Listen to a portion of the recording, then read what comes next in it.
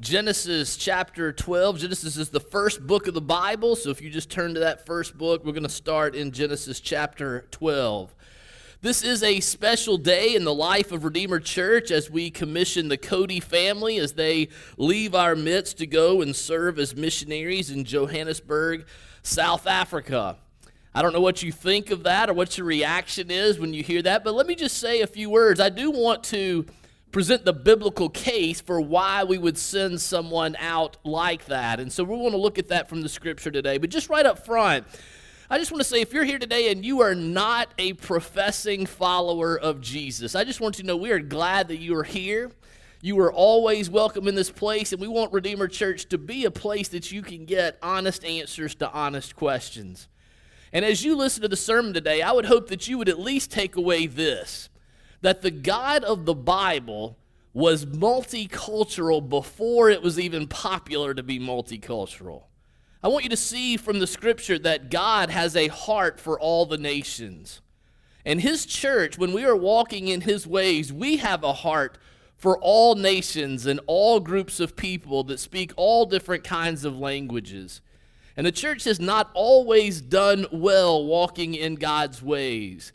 But I want you to know that when we serve the way that we should in the church, that we too, just as our God does, have a heart for all the nations. And that I would hope as you hear God's heart for the nations, I would also want you to hear an invitation to you that you have a part to be, you have a chance to be a part of something that is so much bigger than yourself. As Josh talked about before, we join saints throughout the ages who have followed our God.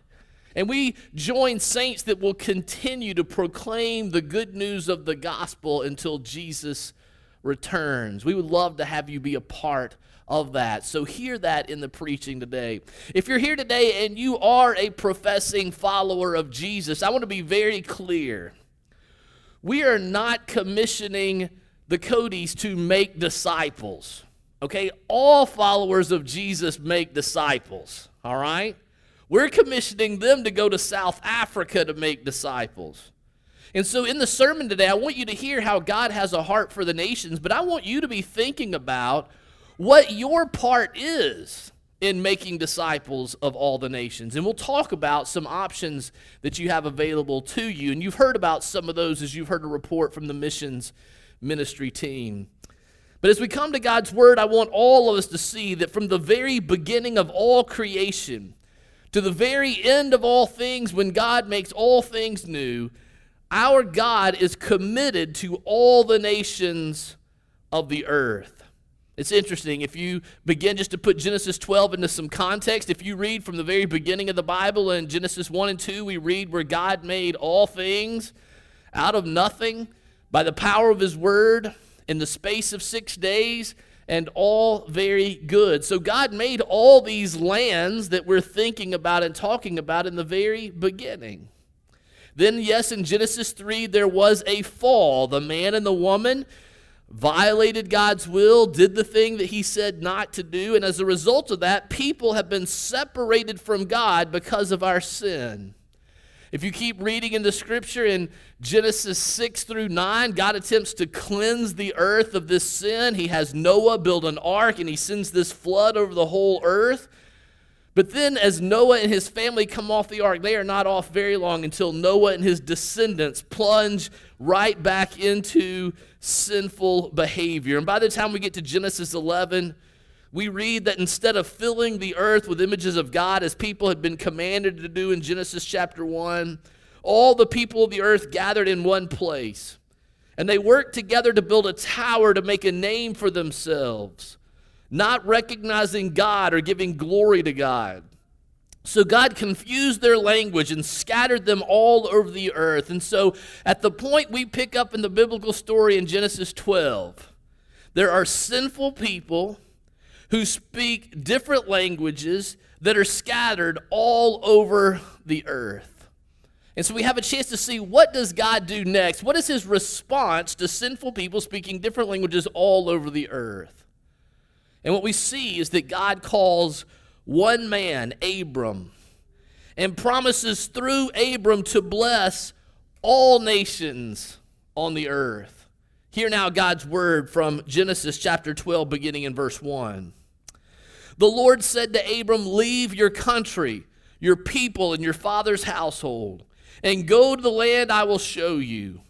I will make you into a great nation, and I will bless you. I will make your name great so that you will be a blessing. I will bless those who bless you, and whoever curses you I will curse. And all peoples on earth will be blessed through you. Oh, there's so much to this story of Abram. I wish I could tell you everything that is there. It's hard for a preacher just to run by this. But for now, just notice that God's response to sinful people who speak different languages scattered all over the earth is that God chooses one family to go and to settle in a certain place, to walk in his ways in faithfulness to him. And his plan was always to bless all nations through the obedience of that one family. Now, if you keep reading in the biblical story, you know Abram is not always faithful to God. Many times he is unfaithful. He struggles with doubt. He lies. He's unfaithful in his marriage. There are a lot of things he does to fall short. But in many ways, he does follow God. And he does believe the promises of God, and God uses him. And as we read in the story, he has his son Isaac, then comes Jacob. And by the time you get to the end of the book of Genesis, Jacob and his son Joseph, Jacob is there blessing his sons. And Jacob prophesies over them, and God, through Jacob, speaks a word about the future. And as Jacob is blessing his sons, he gets to his fourth son, who was Judah. And Jacob speaks over him in Genesis 49 and verse 10 and says, the scepter will not depart from Judah. So he's saying there's going to be a king, a scepter, a ruler that comes as a descendant of Judah, in the line of Judah. So he says, the scepter shall not pass from Judah, nor the ruler's staff from between his feet, until he to whom it belongs shall come, and the obedience of the nations shall be his. God, even at the end of the book of Genesis, still has in mind reaching all the nations through this descendant of Judah. Then after God redeems Abraham's descendants from their slavery in Egypt, you can read about it in Exodus, and he brings them out and gives them his law on Mount Sinai. And even as God speaks to descendants of Abraham, that one nation, God still has all the nations in mind.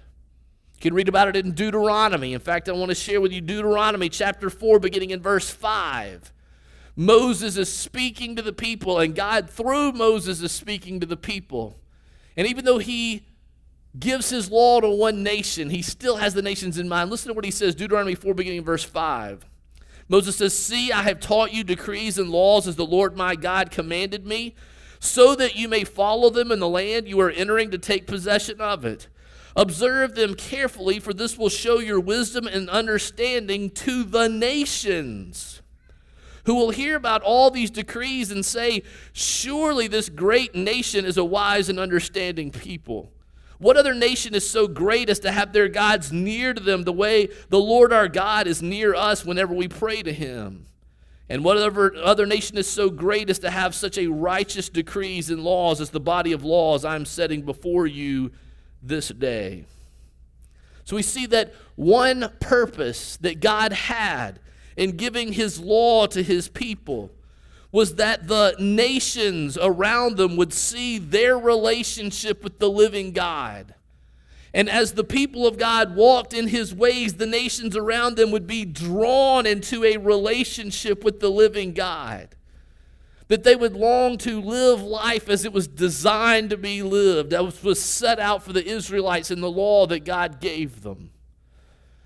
Of course, the Israelites did not always walk in God's ways. They were often unfaithful to him. They had judges that came and ruled. They had good times, times of faithfulness, times of unfaithfulness. They selected kings to rule over them. And you would think that the first king they would name would be one in the line of Judah, but it was not. They chose a Benjamite, Saul. But their second king, King David, was one born in the line of Judah. And King David was a man after God's own heart. And he told God, hey, I want to build a house for you. You've been in this tabernacle, in this tent since we left Egypt. I want to build a house for you. And God speaks to King David. And he says to him, look, you're not going to build a house for me. I'm going to build a house for you. I'm going to build a lineage for you. And God promises David that one will come in the line of David. A descendant of David will come. And he will reign on David's throne forever. And God specifically says to King David in 2 Samuel 7 and verse 14, God says, I will be his father, and he will be my son.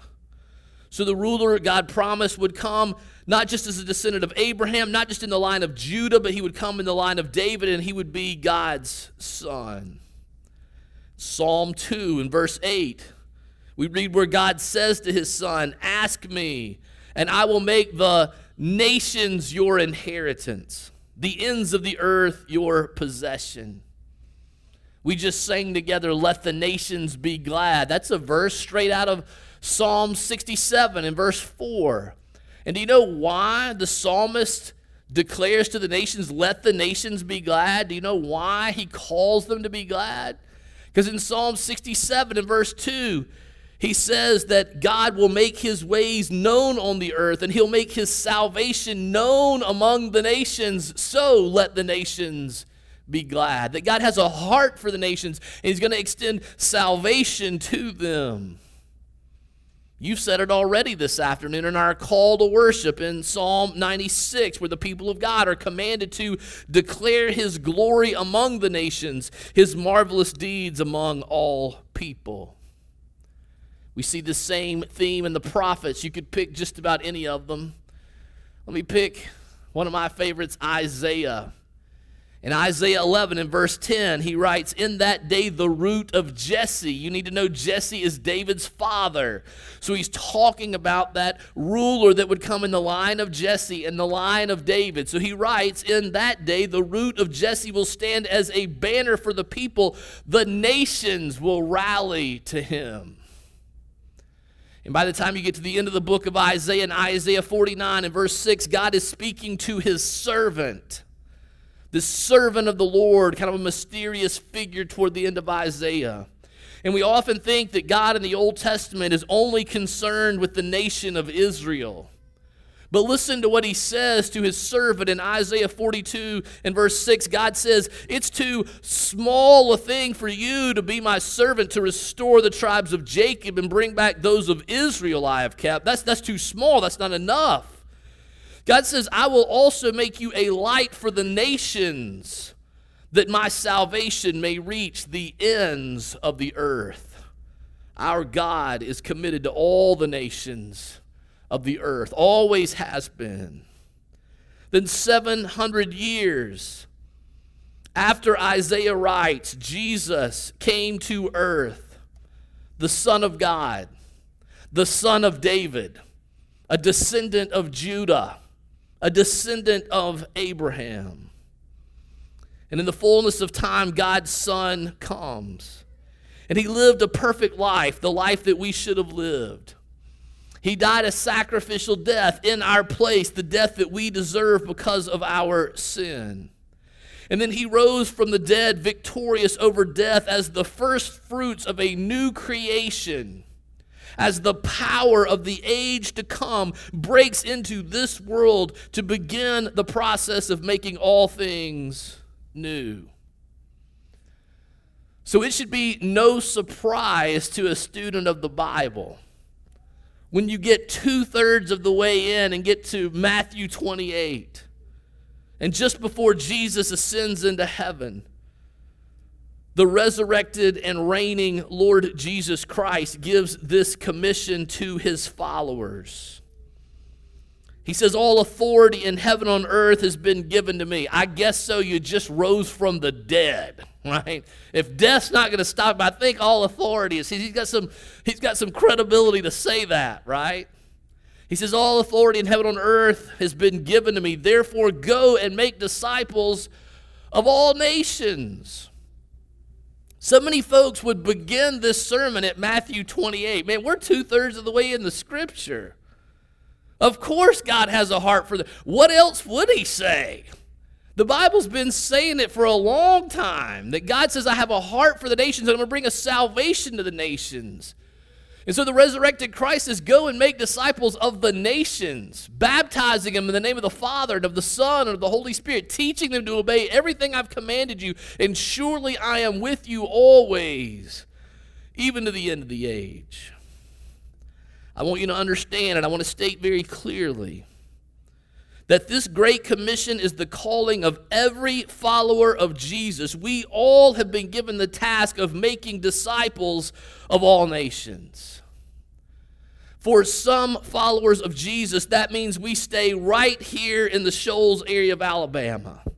For some of us, that means we raise children in our homes, making disciples within our homes. For some of you, that's the job that God has given you right now. That's the calling that he has given you, and it is an important one.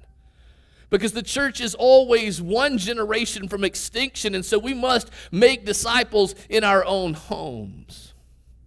For some of us, we stay right here in the Shoals, and our calling is to make disciples in this community, as we pour our lives out with the love of Christ and love this community in a way that Jesus would love this community as the very hands and feet of Christ Jesus.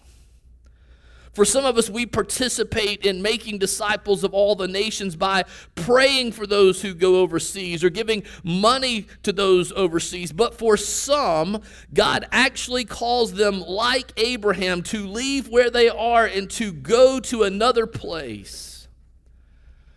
But regardless of where we do our job, all followers of Jesus have this job to make disciples of the nations.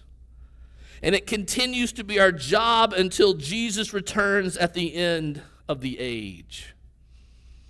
We look forward to that day when he makes all things right.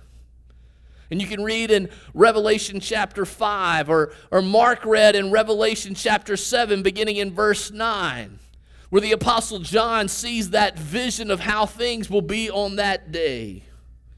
And he writes about a great multitude that no one could count from every nation,